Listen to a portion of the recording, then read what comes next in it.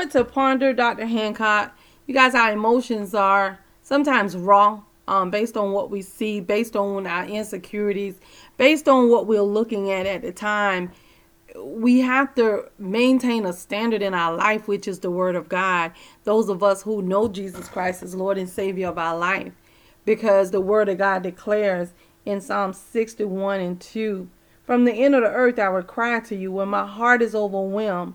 Lead me to the rock that is higher than I. Again, when you become overwhelmed, frustrated, busted, and disgusted, just take a moment. Just get you a praise song, get you a prayer, and just go before the throne. I'm telling you, before the throne, there are no worries, there are no concerns, and the Holy Spirit is right there with us every step of the way. Sometimes we just need to travel there to meet Him in that space and place where there is no sorrow. There is no insecurity. It's just the sweetness of His presence that's just hovering over us and reminding us and consoling us and letting us know that everything's going to be okay. It's okay to feel what you feel, but just don't stay there. You know, the Word of God tells us that the blood of Jesus covers. It covers everything that's insufficient in us and everything that we've done or we're going to do.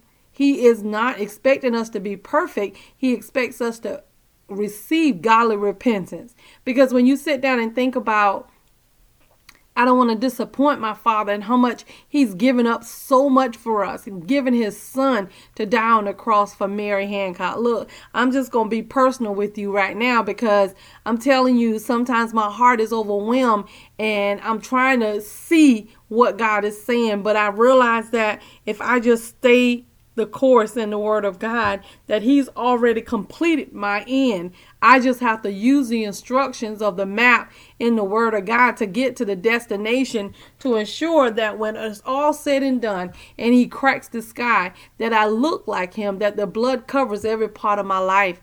I'm not trying to be anything other than I am. And I come boldly and I go boldly and I fellowship and I talk to my Father, because He is the one that understands. I allow the Holy Spirit, and I try not to quench the Holy Spirit, because He guides me to all truth. I appreciate Jesus, who stands at the right hand of the Father, and He is constantly interceding for me and for you. But the Word of God is our instructions. And we have to know that God is not going to change His words based on how we feel. But He did say, and let me remind you, He said that when our heart is overwhelmed, God is greater than our heart, and He won't condemn us. Why? Because our heart is right toward God, and we want the more of God. And the blood covers us. Because the blood covers us, I'm telling you, that changes everything. And this is the confidence that we have in Him, that when we ask anything according to His will, He hears us.